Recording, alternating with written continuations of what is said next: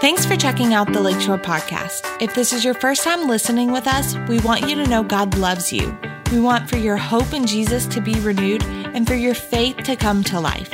Wherever you are joining us from, we hope this message encourages you.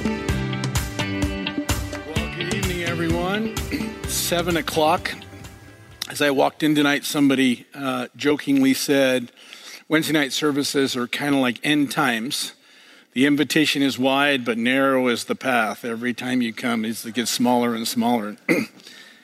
Hey, in preparation, we're going to try to finish up what we started the last time. And so there's actually two very full sets of notes. The one from the very first Wednesday night that we did, talking about the war in Israel. And then there's a very full set of notes we started last time we were here, and we're going to try to finish those tonight. However, I'm mentioning that because there's one more appendix that if you wanted to grab that, we're going to go over this tonight. And again, I think I said it the first time, for those of you that enjoy notes, you're welcome. For those of you that look at this and you're just overwhelmed, don't let them be. Set them on the pew next to you and just listen. But I really appreciate people coming out. I want to make sure that that you're not disappointed. I want to make sure that I'm giving you my best and that you have plenty enough to satisfy any hunger that you have to study the Word of God and to understand. Tonight we're gonna pick up in the study we started last time, and we wanted to answer three questions. Why do we see a rise in anti-Semitism, not only in the United States, but around the world? In case you're not paying attention to what's happening, it's not just the protests now, but the actual attacks on people of Jewish descent are on the rise here in the United States. I mean, there are people that are actually, it's like we step back into the Nazi Germany days. There's no reason, there's no rationale other than the fact that they're Jewish and they're hated, and people are the attacks are on the rise, literally, and you don't have to look very far in the news for them. But I think we had over a dozen since that I can just easily find since the last time that we met. A couple of fatalities. Second, we want to understand, why is it important to us as Christians? We can see what's going on in college campuses and in some of the liberal cities in the States, and yeah, that's a bad thing. But why is that important to us as Christianity? And then how does it connect to the end times? And so I gave you in the big full set of notes, 6 possible rationales. These are just so you can understand from a natural point of view, a political point of view. You'll see some of this stuff, spelled out on some of the posters, and you'll hear it in the chants, and you'll hear some of the interviews. This is why they're out there protesting, and all of these, have been historically documented before. None of them are brand new. They're all throughout the history of the people of Israel. You can see a lot of it reflected in the Old Testament. But here we are again, thousands of years later, and it's still very much on the rise. Well, tonight we're going to look at it again. We're going to look primarily at Revelation chapter 12. It's not comprehensive, but it's one of the great little snapshots in the book of Revelation that helps us to see kind of the history of how this all developed, how the people of Israel were so hated, and how they were God's chosen people, and not only how it all developed, but how it will come to an end, and it's all capsulized in Revelation chapter 12. So it's not comprehensive, but it's going to give us a really great view of that. And we want to understand, again, from a biblical view, that we want to establish we are connected to Israel. This is important to us because, first of all, as far as God's concerned, we are in the same spiritual family. We've been spiritually grafted into Israel. I think I mentioned it last time.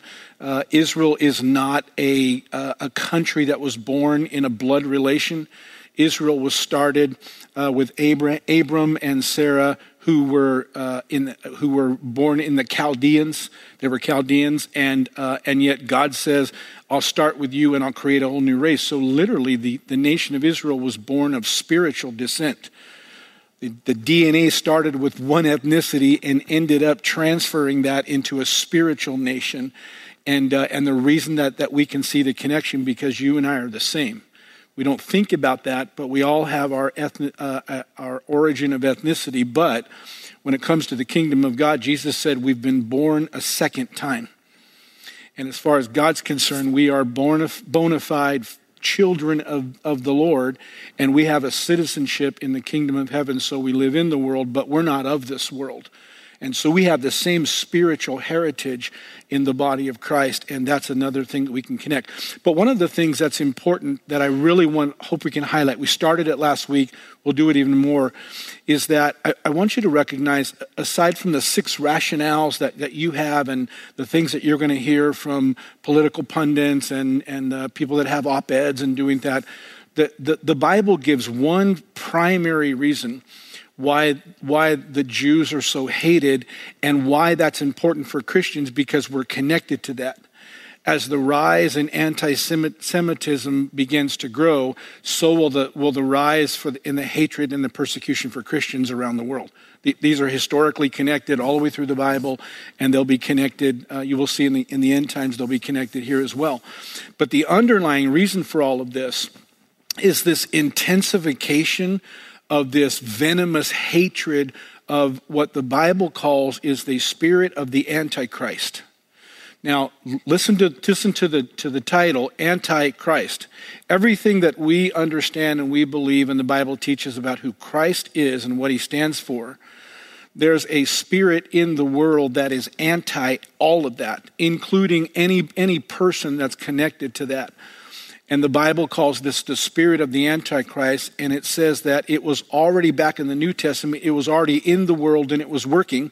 That's what drove the persecution of Christians and the martyrdom of so many, and has ever since.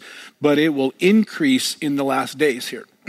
And so all of a sudden, like we saw back during the COVID era, and all of a sudden there were all these cultural explosions where things that maybe were there on a low burner all of a sudden intensified, and then they got out into the streets, and there were riots, and people were killing each other, and the political divide, and our country's still very divided.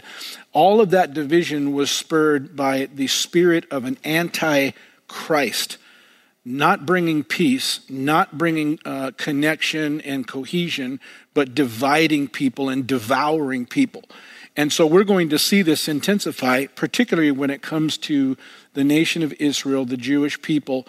And we'll see tonight in Revelations 12 how that will continue to grow because the enemy absolutely hates human beings because they're made in the image of God. But he particularly hates 2 groups of human beings. One is the nation of Israel, God's originally chosen people. And the next is the Christians, Christ's body, that are the front runners in the message of the kingdom, winning people to Christ in these last days. So we're going to go to Revelations 12, and we're going to read it like we did last week, and then I'll skip a rock to get us as quickly as possible to where we want to start today. But let me remind you about a couple things in Revelations in case you weren't here, or in case you didn't hang on to it. It should be in the forefront of your mind. This will be helpful. Whenever you open the book of Revelations, you need to understand a couple of things. First of all, Revelations is mostly about the future, not exclusively, but mostly about the future. But it's also partially about the past. And so you'll be reading something, and it has this incredible imagery and these metaphors, and you think you're reading future. But if you don't stop and recognize, well, some of this could be past, and sometimes it's woven all together, and occasionally you get an ongoing or a current reality, and the Bible just kind of puts all those together like a tapestry. And so it's not just the symbolism and the pictures and the metaphors that you have to wrestle with. You have to keep in your mind, it's not all about the future, but most of it is. And I gave you some examples there in your notes that are right there in the first few chapters of Revelation to at least give you a snapshot of what that looks like. Here's the second thing about Revelations that will help you, is Revelation basically covers 4 tellings of the same thing. It's kind of like the Gospels, Matthew, Mark, Luke, and John. There's so many stories in there that are parallel to one another. And there's a few that are different, but there's so many stories that are parallel. But when you lay those stories side by side, Matthew's version, Mark's version, Luke's version, John's version, they're all slightly different, not contradictory, but each one that's writing is looking at a different picture from a different angle, and they're describing it a little different. So when you put all the Gospels together, you can get like a really full understanding of what happened in one of those events because you're getting it from 4 different angles. The book of Revelations is kind of the same. It really talks about the same 4 groupings or the same 4 conglomerations of events or end times things. And it just retells them over and over and over again, but from different angles with different emphasis and for different reasons. So it talks primarily about Israel and the church, and so it can be talking about one or the other, but most of the time you'll see them connected together at some point in whatever that passage is. It talks a lot about the rapture, and we're going to talk tonight about, the different versions of the rapture and how they kind of play out. It talks about this tribulation. We're going to talk about that tonight. It's a 7-year period where all of a sudden the worst of the worst happens in the world because God is pouring out wrath in order to move along his plan to be able to get sin and transgression out of the world and to introduce the millennial reign of Christ. It also talks about the Armageddon, or the final battle. This is the thing that will wrap everything up, the final battle before we go into eternity. And then it talks about this thing called the millennium. That's 1,000 years where Christ comes back, the second coming of Christ. He wipes out unrighteousness. He establishes the earth under his government. Isaiah chapter 9 says the government will be on his shoulder, and everybody's like, this is wonderful, man. This is peaceful. This is exactly what it's supposed to be. And for some reason that the Bible doesn't quite help us to understand, that'll go for 1,000 years. The devil's been chained up, but after 1,000 years, he gets let loose for a short time. We don't know what that means, but for a little short period of time, he's back on earth causing havoc. And it's like one more purging, one more opportunity for people to confirm that they are siding with the Lord. By the way, not Christians that are living today. We've already been raptured. Our eternity is secure, but there will be people that are on the earth that are born during that 1,000-year period, and after 1,000 years, the enemy will get loose one more time. And so Israel and the church, the rapture, the tribulation, Armageddon, and millennia is talked about in like 4 different tellings over and over again. But the way they're presented is, when you're reading in Revelation, some of these things are spread out over hundreds or thousands of years, sometimes with these gaps that we don't have any way to measure that. Are we close? Are we in the middle? Are we at the end? And we don't really know. We'll see one of those tonight. And so when you understand that, you can understand why when you're trying to put together an end time calendar, so eschatological stuff, the unfolding of the end of days, there's at least 8 to 9 different versions out there. And I don't know about you, but when I was first in Bible college, that just shocked me. Like, took all the excitement. I came to Bible college to learn, what is this all about? And then find out, what do you mean there's like 9 different versions of it? Doesn't anybody know what they're talking about here? But it's because we're not given the entire linear timeline in the Bible. We're given a lot of pieces, and it's an opportunity for us to study and for us to trust the Lord. My personal opinion is we're not given that because we're supposed to be living by faith. We're supposed to be living as if this Jesus could come any minute. And by the way, we'll see tonight that he actually can. There's not anything that needs to be checked off. We're not looking to check boxes off to see when the rapture is going to happen. That can happen like while we're talking tonight, quite literally, okay? We're looking to check boxes off to see if we can understand, when does this last period start wrapping up? Because there are certain things that begin to happen, and you get a real clear picture. Oh, we're there in the timeline. And so that's primarily why we're looking at it. But if anybody's looking to try to understand what's going on because you want to know when the rapture is going to happen, now, 5 minutes from now. And the Bible tells us, be ready. In fact, the passages are so shocking that most of the time as Christians, we don't like to read them. But it says that 2 people will be working together on a job, and all of a sudden one's gone and the other's still standing there. And the indication is these are both God-fearing people, But not all of them, not both of them were living for Christ and were ready to go.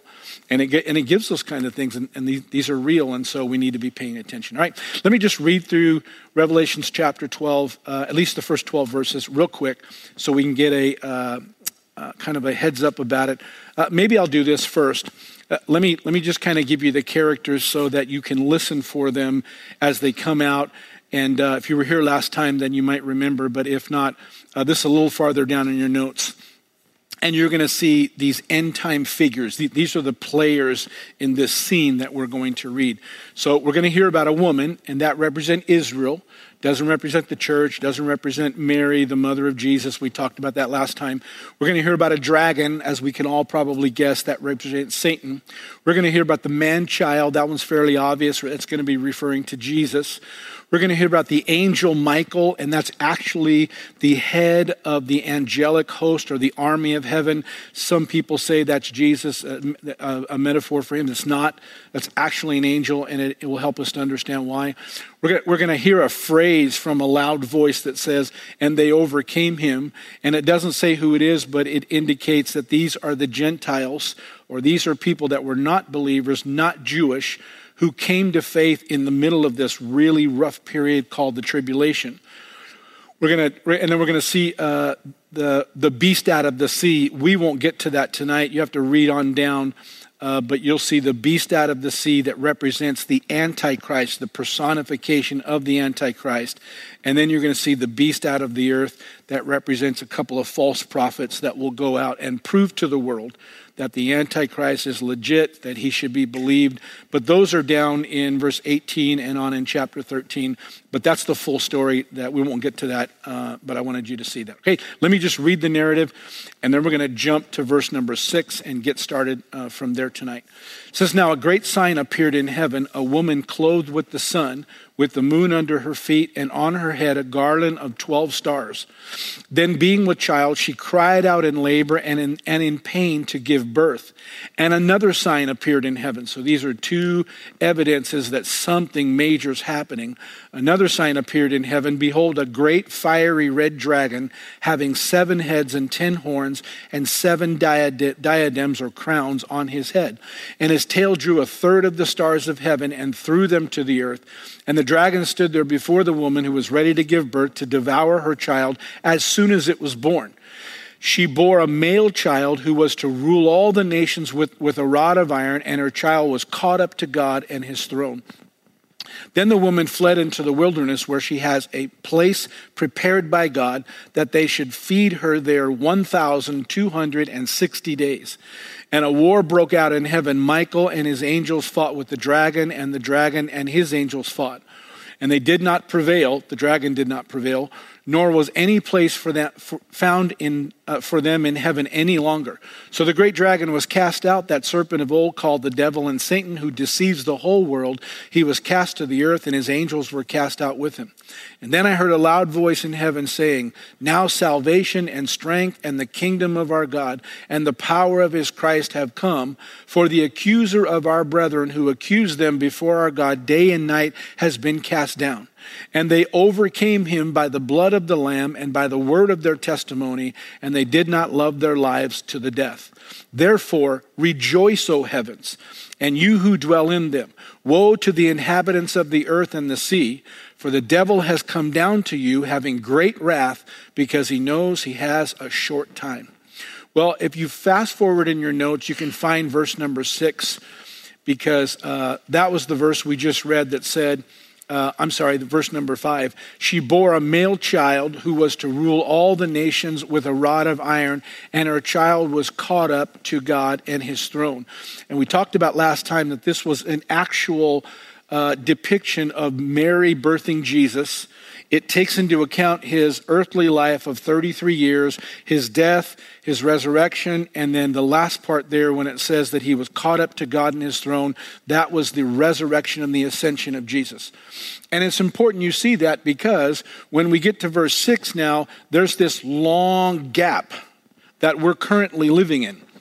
And inside that long gap, there's some other stuff that the Bible talks about that it's helpful for you to be able to plug in there and to know. Meanwhile, until we get to verse 6, all of this other stuff is happening. For example, Jesus rose, but the church was birthed. And when the church was birthed, we became ambassadors of Christ. All of a sudden, Satan was trying his best to kill off the nation of Israel all through the Old Testament so the Messiah couldn't be born. He failed. Then the Messiah was born, and Satan tried from the time he was born all the way until the time that he finally was crucified on the cross. Satan tried to destroy the Messiah so that the Messiah couldn't set God's people free and bring about the plan of redemption, and he failed. In fact, he thought he'd won when he crucified Jesus, but Paul says, had he known what he was doing, that the enemy would have said he would have stayed 100 yards away from Jesus. He would have said, no, don't touch him, don't bruise him, just let this thing play out because he's going to have to die. But he had no clue that killing him or facilitating his death, let me put it that way, would bring about the plan of redemption. And when that happened and Jesus rose again and then ascended and the New Testament church was birthed, now the enemy has two problems. He started with one, now he's got two problems. The nation of Israel is still in existence, and they are prophesied all the way through the Old Testament that they are a really important part of how this end time unfolds. And the end time will unfold and will result in Satan's demise. We'll see that in Revelation 12.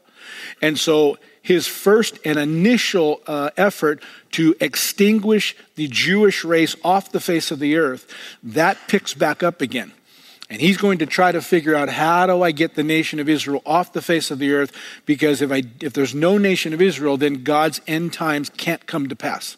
So he's still after Israel. That's part of the reason, that's the heart of the reason for the rise in anti-Semitism. And I listed in the notes there the numbers of times that nations have sought to extinguish Israel.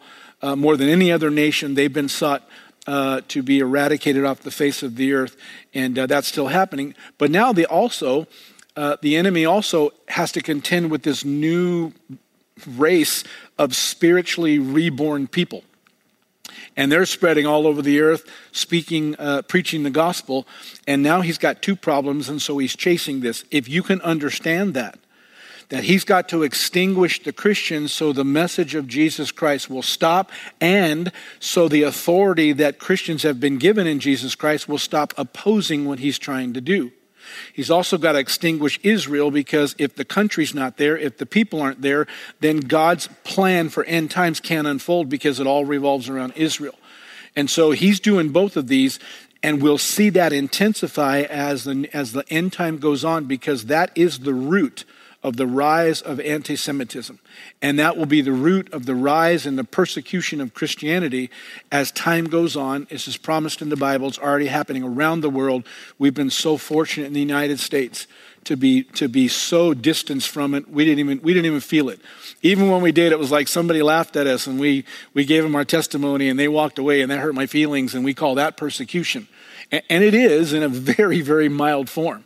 But nothing compared to what it's costing and has cost other people around the world to give their life to Christ. It literally was things we read about in the New Testament times. Well, hold on to that just before we get to verse number 6 then. Grab that addendum and let's just look at that real quick. I think if we cover that, I won't be able to cover it extensively, but if we look at that real quick, that's going to be really helpful for us to understand kind of going back to Revelations for a couple of reasons. We said when you realize that verse number 5 said that the child that was born was caught up to God, and that represents the ascension of Jesus. And the next verse is going to start talking about what happens as the tribulation begins. We've got this gap. We're living in this gap right now, have been for thousands of years. We don't know how much longer, but this is why we watch what's happening with Israel in particular, because it could give us a timetable like, okay, this is about ready to wrap up. By the way, that's just one signal. but Jesus in Matthew 24 and Paul in 1 Timothy chapter 4 and 2 Timothy chapter 3. There's a long list of identifying marks. When you see these things happen and they're accelerating and they're intensifying and it's surrounding the globe, then you know that the end times are coming to a close. We're at the last port. If a ship was sailing, we're at the last port before there's nowhere else to go. And that's literally what the Greek language paints, and that's the signs that we're looking at now. And so in the middle of that gap where we're living right now, here's what we know from biblical times. Somewhere in there is the potential of this thing that the Bible calls the rapture of the church. And there's 4 different views on the rapture. And at the end of your appendix there, I give you the view that I believe the most strong in, and there's a reason why I believe that. But here's 4 different views. 3 of them are primary, and they're called pre-tribulation. It's the rapture occurs before the tribulation. That's 7 years, that once the clock starts, it'll be 7 years to the day that God's wrath is unleashed on the earth, starting with the first 3.5 years and intensifying, getting much, much, much worse in the last 3.5 years, so much so that the Bible says if time wasn't cut short, that nobody would survive. And so 7 years is the time period, but before the 7 years starts, before things get horribly worse than they are right now, there's this promise in the Bible that is that some people hold as pre-tribulation, that we will all be, as Christians, we'll all be taken up to heaven in the rapture, and then the tribulation starts. There's another one that's called mid-tribulation, kind of self-explanatory, happens right in the middle of the tribulation at the 3.5 year mark. And then there's another one called post-tribulation, and that's that people that believe that at the end of the 7 years, that's when the rapture. So Christians go all the way through, halfway if you're a mid-tribulation, or go all the way through the tribulation and see the worst of the worst, and yet we hold on to our faith and God raptures us at the end. There's actually a 4th, it's less popular, you don't hear it very often, but it's a 4th view. It's called pre-wrath. And right at the end of the 7 years of tribulation, I mean, this thing gets really, really bad. God pours out his final vial of wrath. And just before that final outpouring of wrath, there's another view that says the Christians are going to be taken up right then. And so it's a view. I'm not defending any of these. I'm just saying this is what they are. But first, let's come back and understand the reason for the tribulation, because that helps us to understand Revelations chapter 12. And to do that, we have to go and grab Daniel chapter 9 in the Old Testament and weave it into the stories. Now, I'm going to skim through the notes here. I won't read them all, but they're comprehensive, so you can read them later. But in Daniel chapter 9, he prophesies about a lengthy period that he calls 70 weeks. If you look in the Amplified translation, it kind of expands it out, the meaning, so we don't have to figure the equations out. And it says that 70 weeks or 70 weeks of years, or a total of 490 years. And so Daniel says there's going to be a 490-year period that the Lord decrees that throughout that period, he's going to begin to move so that by the time it's over, Israel's transgression is going to be reconciled, and he's going to bring them back into his prophetic plan. And so this is important, though, when you understand 490 years, that's not in dispute, that's pretty clear. But again, like a lot of end-time prophecy, we can't assume that 490 years are like consecutive, right? So most of these years have already happened. You can validate that in the Bible. You can validate that with history, but it happened in groups. So there was 60-something years, and there was another 300 and something years, and then right now we're living in a gap with the very last, the only part left is a 7-year period that would complete the equation for the 490 years total. And that's how we wrap that up in Daniel. So Daniel's talking about 490 years, but again, it's not consecutive. It's when you add up these things that happen, and every time an event happens that had to do with Daniel's prophecy, the time clock, the end time clock would start. And then when that was over, it would stop. And then you go into a pause. And then when something else would happen, it would start again, and then it would stop. We're in the same kind of a situation right now. From a scholarly point of view, there's a huge gap between the 69th week of 7 and the 70th week of years, which is the last 7 years. And as far as scholars can tell, pretty substantiated in Scripture, is we have everything that's happened. All we're waiting for now is the clock to start again, and we go into that last 7-year period, and Daniel's prophecy will be complete. So that's a timeline we're looking at, and that's another reason we watch Israel. Because when something happens with Israel, we're like, oh, is the clock starting? Are we starting that last 7-year period? What's happening here? And then, a conflict will rise, and then it eases up, and we go, oh, okay, not yet. Jesus can still come back. So we have to pay attention, but we're not in the tribulation yet because, this didn't unfold the way it was supposed to. So we're watching that. But it still doesn't answer what's the purpose of the tribulation. And if you're reading in Daniel chapter 9, you'll find in verse number 24, he capsulizes 6 different purposes, or a collection of 6 purposes that God intends to accomplish, culminating in that final 7 years. I keep using the term the tribulation. I want that to stick in your head, that time frame. And here's what they are: to finish transgression, to put an end to sin, to atone for wickedness, to bring in everlasting righteousness, to seal up vision and prophecy, and to anoint the most holy. We don't have time to go through all those individually. That's a great study, pretty involved study, but it's a really, really good one. But if we narrow this down, here's what he's saying in those 6 things: that these final years will be the culmination of all the events on earth that sets the stage for Jesus to come down to earth for a second time. That's referred to in the Bible as his second coming. And the first time he came was he was born to Mary. The second time he comes, the Bible says he will come not as a lowly little baby, not as the Lamb of God. He will come as a reigning, victorious Lord. And he will set his feet on the Mount of Olives, and he will take charge of the earth once again. And this is really going to happen. Now, that's not the same thing as the rapture. Okay, the rapture talks about a time when Christians will be snatched away and called up to him. But the second coming is the time where Jesus literally comes down to the earth. And so those are 2 different things. Some people confuse those, and they try to talk like they're the same. They're absolutely not. And so this is saying that the last 7 years, the whole purpose of it is to put the people of Israel, to put the Satan, our enemy, and to put the plan of God all in the same compressed time period, and to bring it all to a culmination so that Jesus can come back and can reestablish his kingdom on the earth. And we can go into the millennial reign of Christ, which will end up bringing us into eternity. Because once we get to eternity, we don't have to worry about any of this stuff. We live forever and ever in a pristine, wonderful God environment, and that's what all of us are looking forward to. Well, if we kind of keep going with that, in the book of Daniel, again, chapter 9, all of this unfolds with the 70 of 7 weeks and the 490 years. And well, Daniel talks about that right in the middle of this final 7-year period, there's a shift.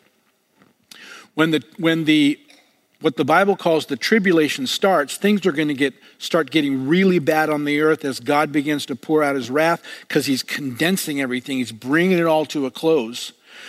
But in the first part of that, the Antichrist is going to come, and he's going to be celebrated as a man of peace, because he's going to seem like he's got the answer to the world's problems. And for the first time in history, all of the nations of the world are going to say, yeah, we let him lead us, and they're all going to come together. It'll be a one world government, and the Antichrist is going to lead that. And for the first 3.5 years, he's going to make this contract or this covenant with Israel, and things are going to look like they're going great as far as that's concerned.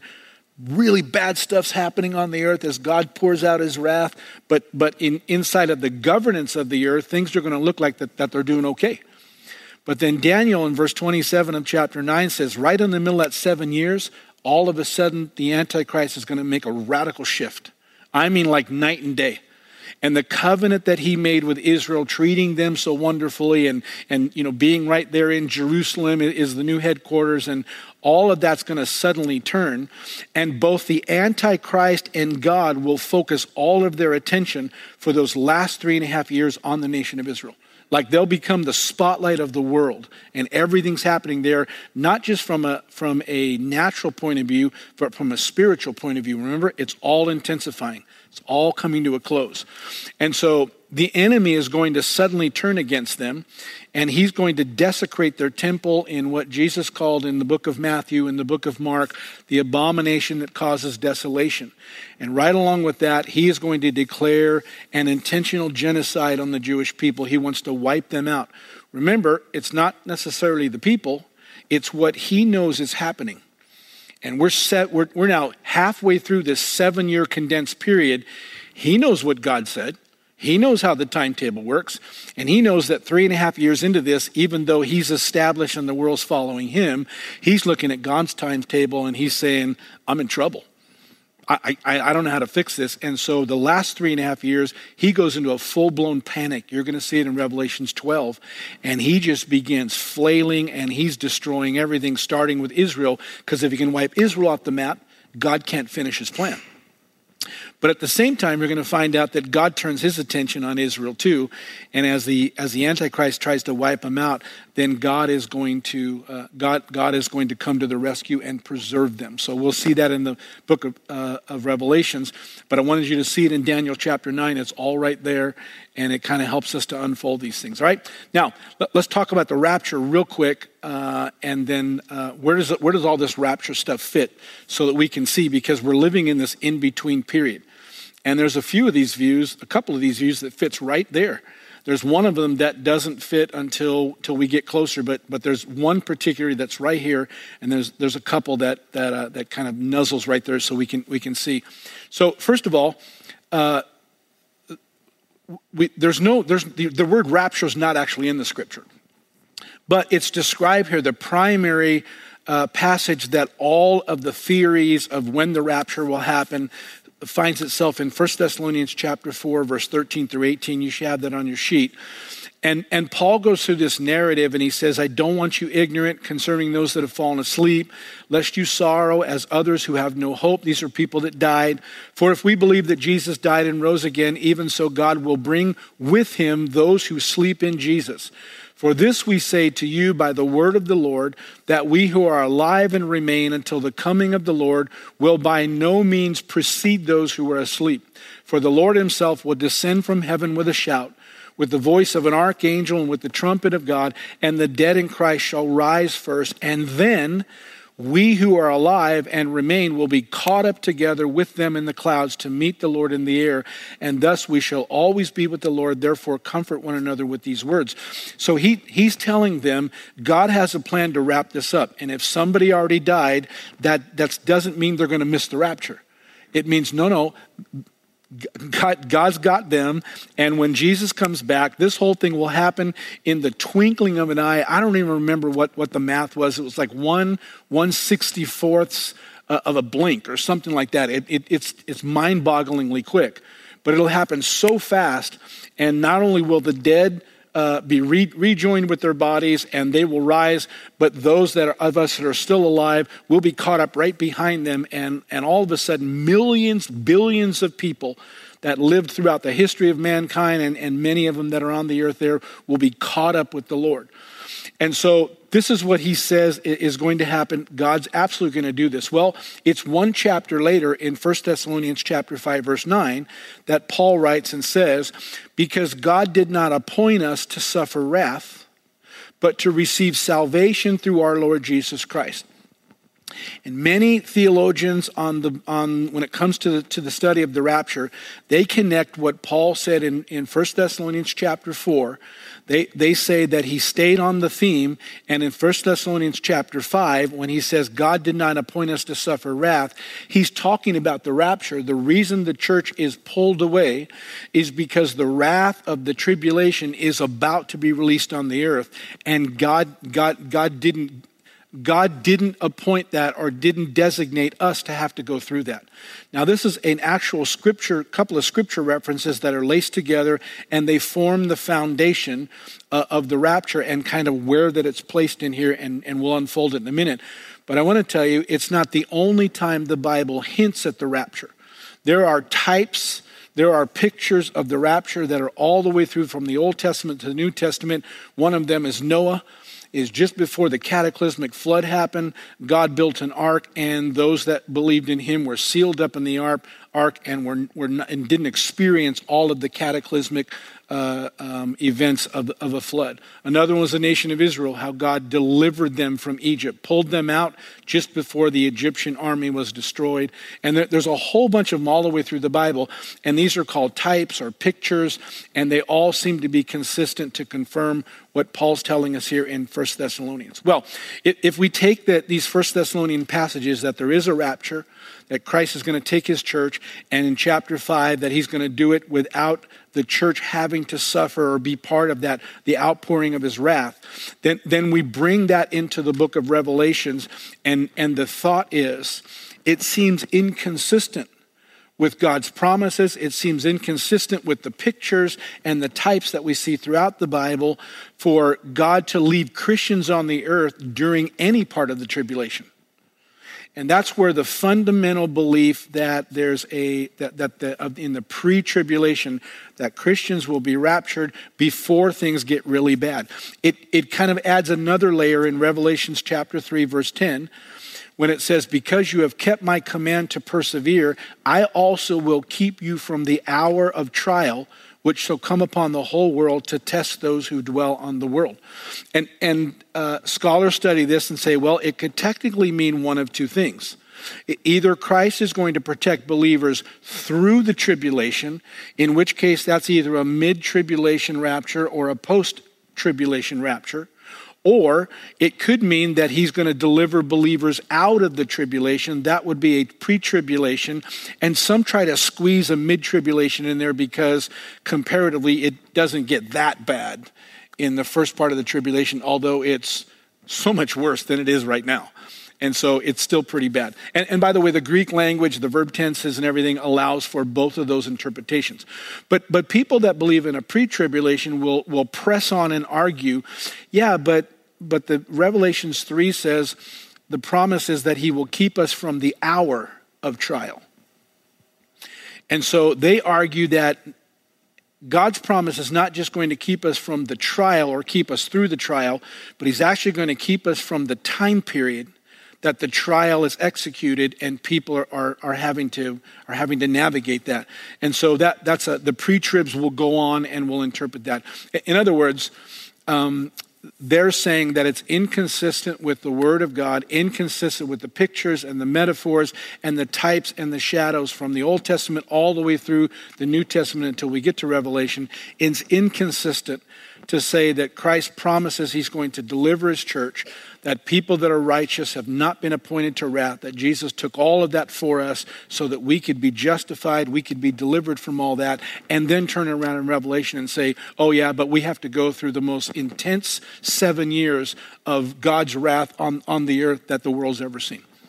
And so here's my summarizing statement, and if you disagree, then I still love you as a brother. I'm a patient guy. I'll wait till we get to heaven and you can find out I was right, okay?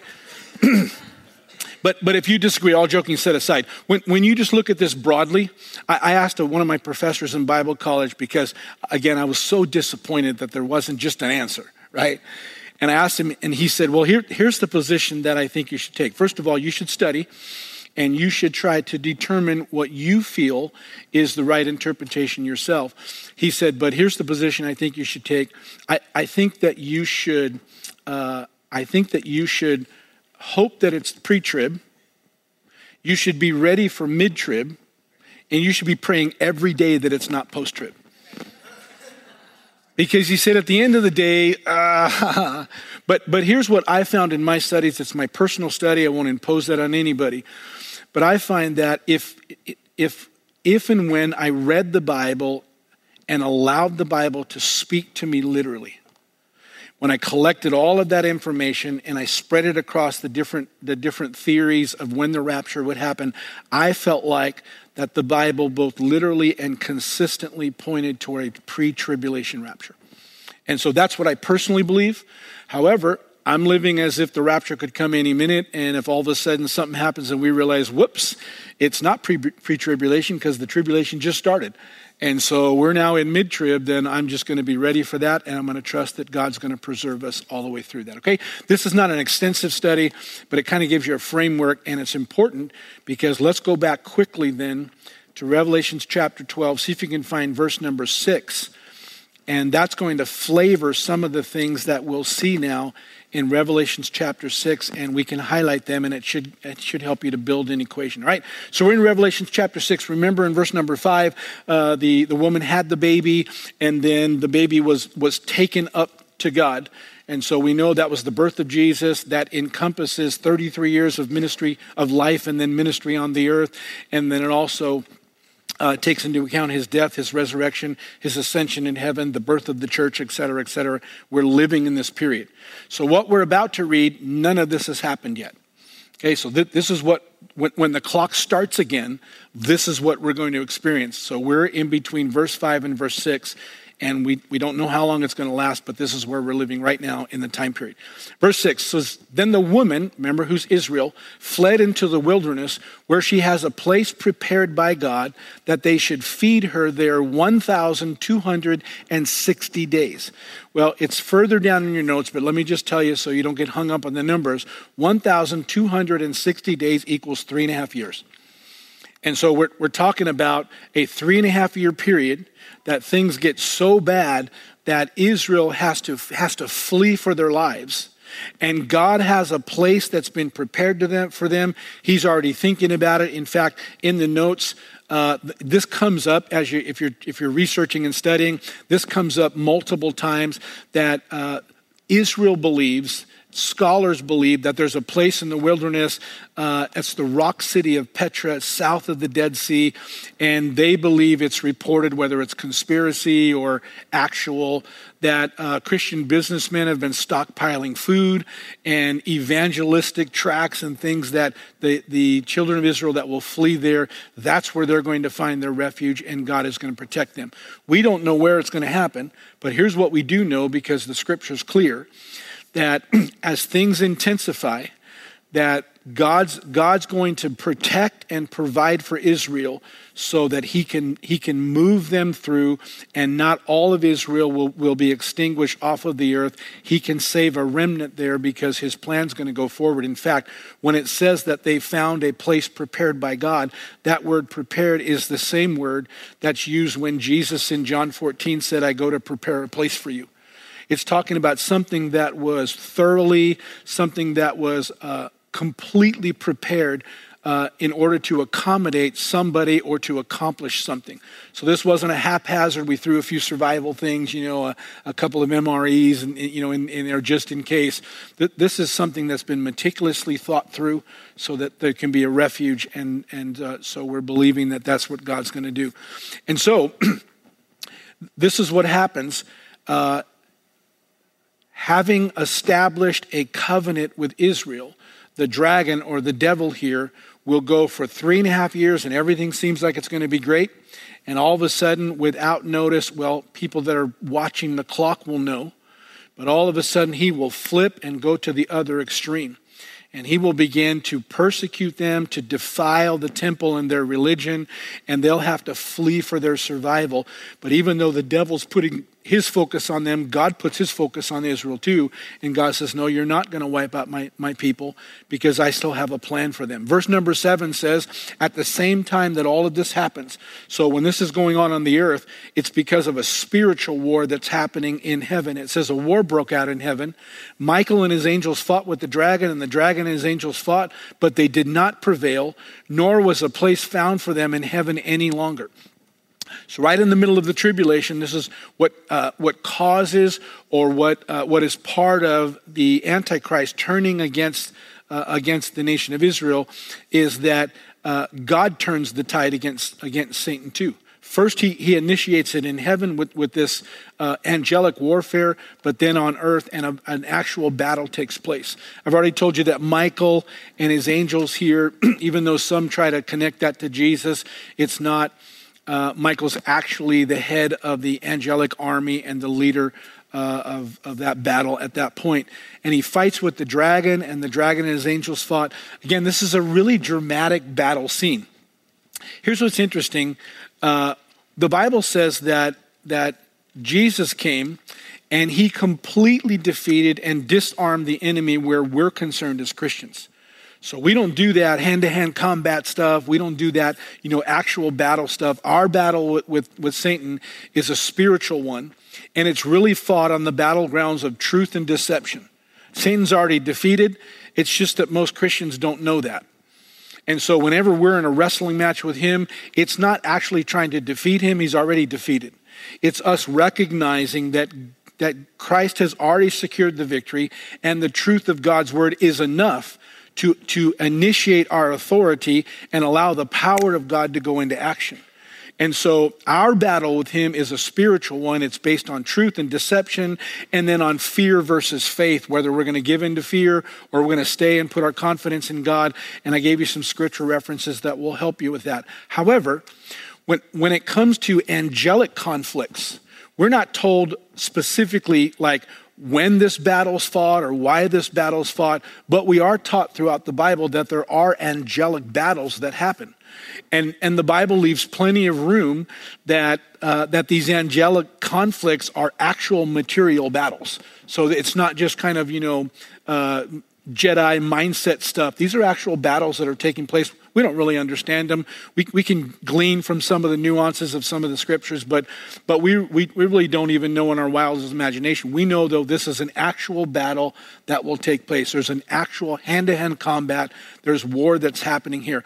We also know that the reason is that throughout the word of God, every time there's an angelic conflict, it's always because Satan is trying to thwart God's plan. He's trying to do something that will mess it up. On this occasion, it's very obviously directed at Israel, because Satan is trying to mess up these end times plan as they begin to unfold. And so there's an actual conflict. Verse 8 says, "But they did not prevail," talking about the dragon and his angels, "nor was a place found for them in heaven any longer." And this shows us that up until this battle, and really all the way through the midpoint of the tribulation, Satan still has access to heaven. We see that in the book of Job, that Satan shows up in heaven. Even though he's a fallen angel, he's still got his card. He can walk into the legal courts of heaven, and he's up there making accusations against us, against God's people. Always has and always will up until the midpoint. However, something happens, and after this battle, his all access pass to heaven is revoked. Him and all of the angels. And the reason it's important you understand that, because it sets us up for verse number 9 then. It says, "So the great dragon was cast out, that serpent of old, called the devil and Satan, who deceives the whole world. He was cast to the earth, and his angels were cast out with him." And so we find out here that this angelic warfare resulted in the fact that Satan and all of his angels were cast out. Verse number 9 is so descriptive because it wants us to understand the complete difference between the evil nature of Satan and the righteousness of God. So it kind of throws a lot of the descriptives that we see sprinkled out everywhere. It just condenses them all and says, yeah, that guy, the guy who's been messing this whole thing up. But it goes on and says that he was cast down to earth, and his angels were cast out with him. I gave you a little box there. It's a really interesting walk if you want to look at it. There's actually 4 times in the Bible where Satan falls. The first time is when he falls from his glorified position as Lucifer, one of the premier angels, and he was profaned, or he was literally became a fallen angel, and you'll see that in Ezekiel. The second time is when we're reading here in Revelations chapter 12, when he falls from having access to heaven, and his access is revoked. He's thrown down to earth, and he's incarcerated on the earth. He can't leave the earth. In other words, his wings are clipped. He can't fly and go to other dimensions. He can't do that anymore. He's incarcerated on the earth. The next fall after that, that Revelations 20 talks about, is that once Jesus comes down, he will be bound in chains, and he will be bound at the bottomless pit for 1,000 years. That's while the millennium is going on. And then the last one, he's released to run around for a little while, but then this whole thing will wrap up, and Satan will be grabbed, and after that, he will be tossed into the lake of fire forever and ever. And so these are four consecutive falls where you can just see he's falling lower and lower and lower, which means he's losing, which means everything he's trying, as desperate as he is, as much as sometimes it looks like he's winning on the earth, ultimately he's losing. And this is going downhill for him fast.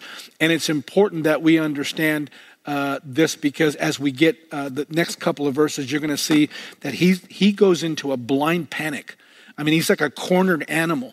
And if you think that he's been vicious up to this point, but he's like a cornered animal, and all the stops are coming loose, because as we get close to the end, it becomes more obvious to him there's no possible way he's going to win. And he knows that the end is coming, and he's trying everything he can to stop it. But this is a particular part where when the battle's won, that for the first time ever, Satan is kicked out of heaven, his access is revoked, and what it sounds like is he's incarcerated on the earth, so he's landlocked now. He can't even go into the heavens and be the spiritual being he once was. He's landlocked now, and he's going to be on the earth. Verse number 10. Then I heard a loud voice in heaven saying, now salvation and strength and the kingdom of our God and the power of Christ has come, because, or for, the accuser of the brethren who accused them before our God day and night has been cast down. And so we're not told who this voice was, but it seems to represent redeemed humanity. In Revelations 12, it seems to represent these people that were born again through the tribulation, people that were on the earth that have given their life to God.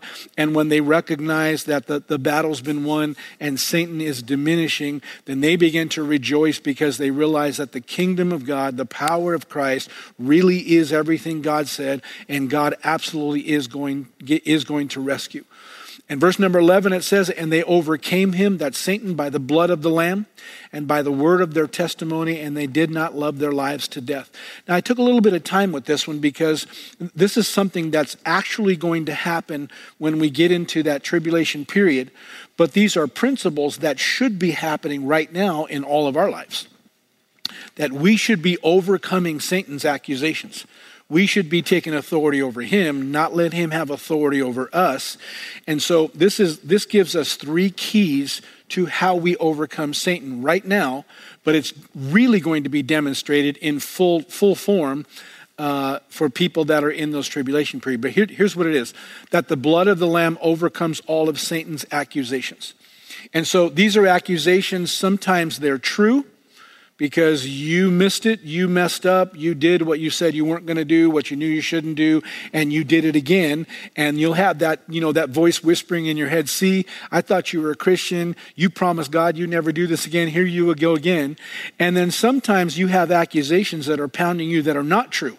For example, I read my Bible, but you didn't get as much out of it as you thought, and you walk away and you hear that, yeah, but if you would have paid attention more, if you really loved Jesus, if you would have got up earlier, if you wouldn't have been so tired, then the Holy Spirit would have come. And so he's the true accuser, but he's also the false accuser.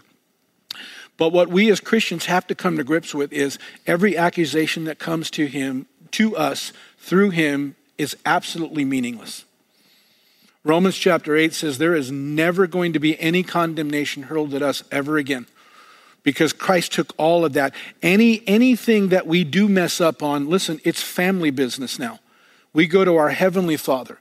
we go to the Holy Spirit, but the enemy doesn't get to be part of that. It's none of his business anymore. We are sealed in the family of God, and we're wrapped up in Jesus. And these people at the end begin to understand that and say, oh, then the blood of the Lamb, the price that Jesus paid, already secured the victory for me. And even though this is the most intense period that the world has and will ever see, I can still experience an overcoming life through Jesus Christ. And so if we would understand that now, then it would work for us just like it was going to. And so I even put in there, well, how does it overcome the blood of the Lamb? I grew up in a Pentecostal environment, and sometimes it was, in my opinion, looking back, it was as much about demonstration as it was about transformation. And I say that not disparagingly, we were growing. But I've heard some people that, because they understand the concept and they'll get into the problem and they're just like, I plead the blood, I plead the blood, I plead the blood, I plead the blood. And they're just saying it over and over like it's some kind of an abracadabra formula. If you say it right, then eventually it will. And don't get me wrong, I'm not saying that repeating and declaring is wrong. It's not. It's a principle in the New Testament. What I'm saying is you have to understand and have faith in what you're declaring. So if you don't believe, if you don't have faith in your heart that the blood of the Lamb was more than enough to completely set you free and wall you off from anything that Satan can come against you, then you need to really be leaning into your Bible and meditating in the Word of God and asking the Holy Spirit to help you to begin to understand and grow in faith so that you can come at Him. Because otherwise, if you just say these words just over and over and over again, that's not going to help anybody. Okay, but if you understand decisively that Jesus' victory was enough, and you begin to declare that in your life, nope, we're not going to surrender to sickness. Nope, we're not going to go broke. Nope, we're not going to get a divorce. Nope, my kids are not going to go away from the Lord because of what Christ promised me.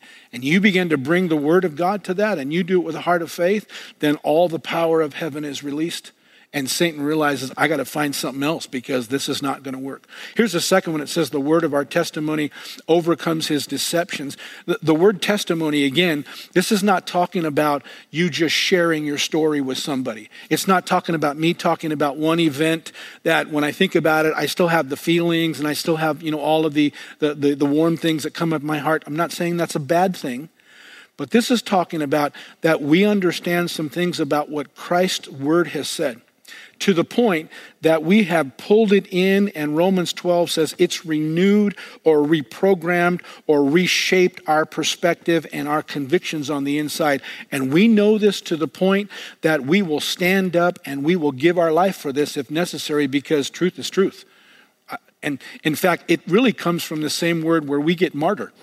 And it doesn't mean you have to be killed for your faith, but it means that my testimony is so rock solid in my conviction that I'm willing to stake my life on it, even to the point that if my life is taken, I won't change what I believe.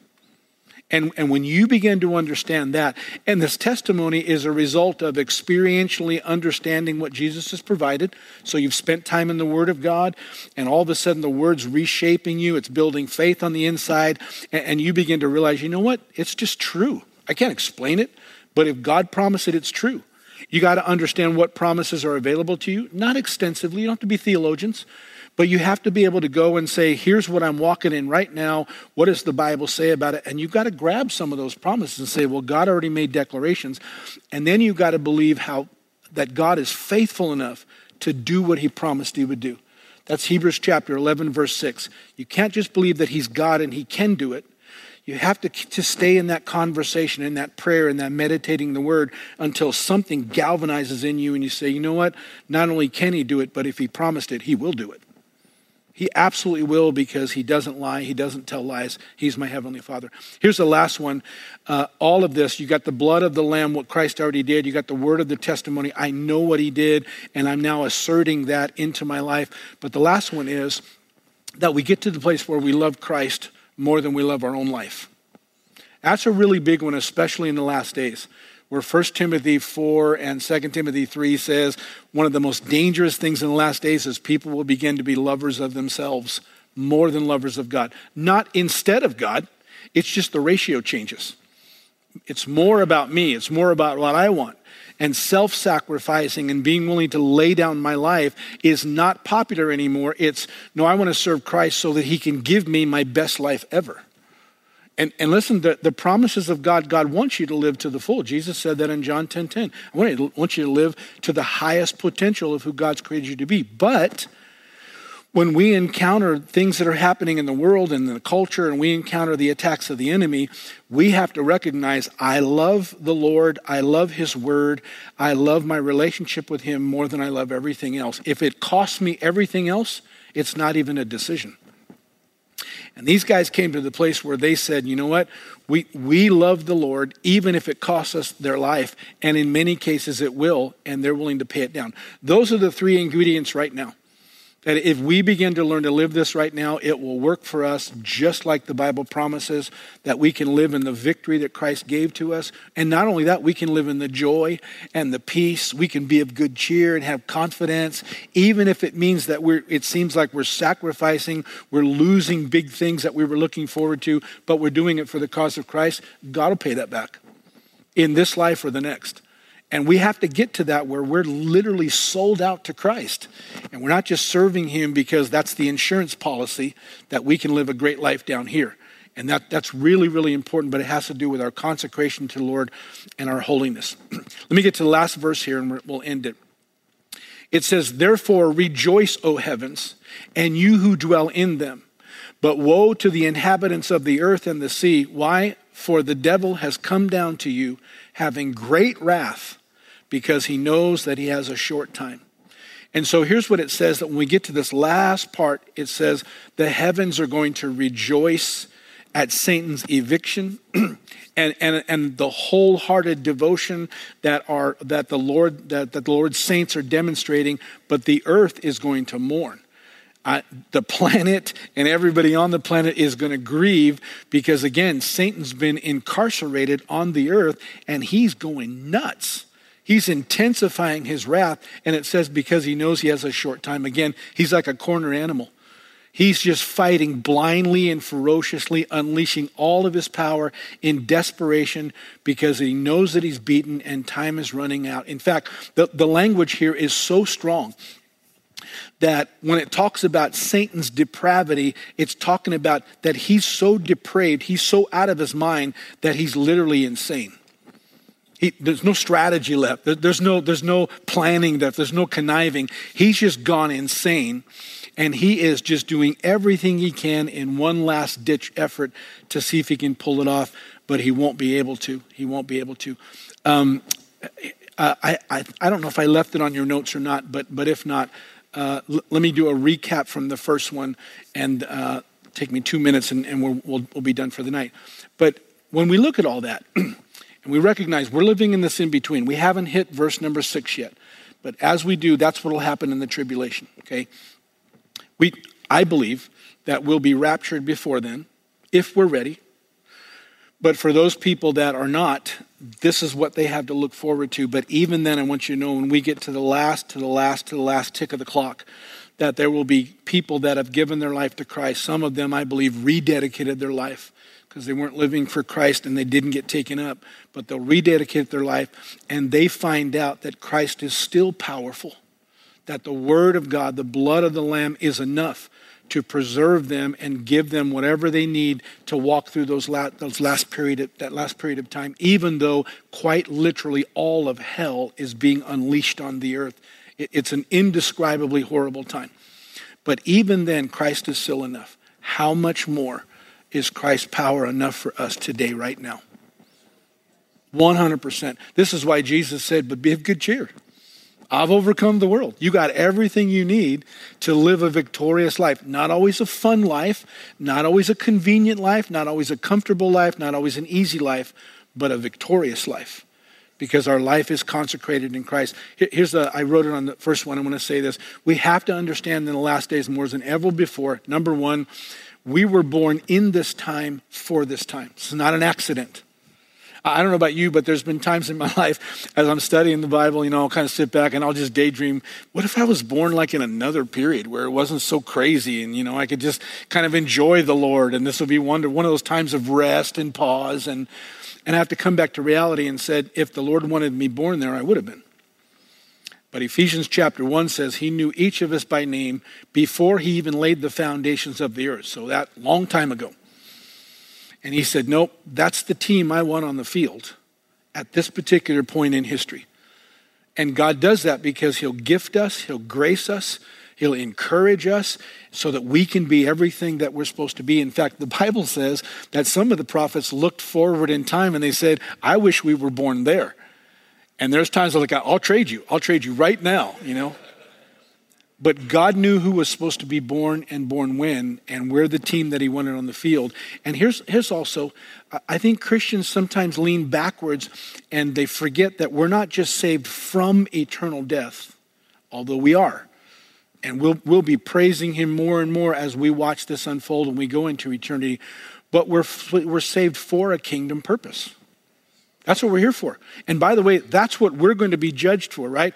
When Christians, we'll all stand before the throne of God and be judged. Every single one of us. But as Christians, we won't be judged for our sins or our failures or our weakness. Jesus paid for all that.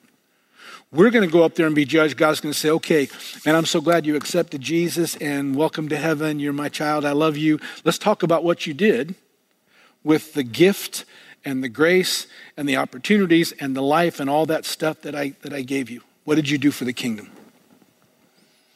And I'm telling you, that's going to be a very indicting time for us. No condemnation. Nobody's going to get kicked out of heaven for that. But that's going to be a time where there's going to be a whole lot of Christians who will be like, what was I thinking? I spent so much time and so much money on these things and they're all burnt up. Which God doesn't have a problem with things, right? But I didn't spend time on the stuff that I was called to do. And that should have been my first priority because they could have came with me and they could have been helpful to bring other people to heaven with me. And so we do have to pay attention to that. And we're called for a kingdom purpose, and the kingdom purpose is to build his kingdom and to do everything we can to bring in a harvest of souls for eternity. Because listen to me, all the stuff we just read about, that's not a sci-fi movie, that's real. And there's going to be billions of people that are going to be suffering and crying out in anguish and begging the Lord for second chances.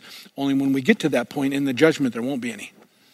And we have the opportunity right now to say, okay, God, help me. Give me courage, give me confidence, help me to be prioritizing my time. Yeah, I got a job and I got a family and I need some time to replenish and all those things are biblical principles too.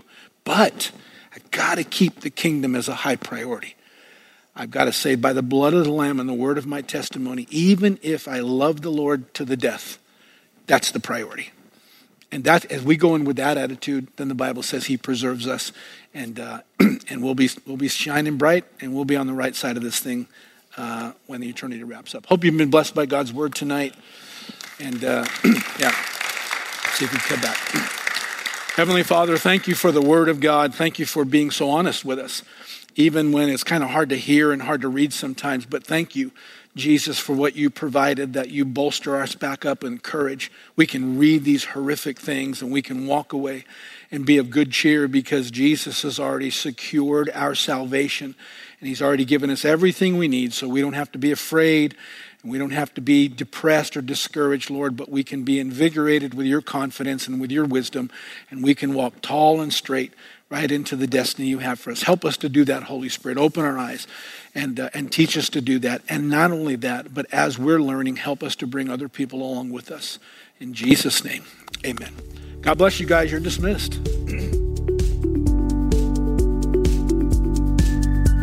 Thanks again for listening. To hear more messages like this one, make sure to subscribe and check out our podcast channel for more messages. If you like what you're hearing, share it with your friends. For more content from Lakeshore and information on services, check us out at lakeshorecf.com.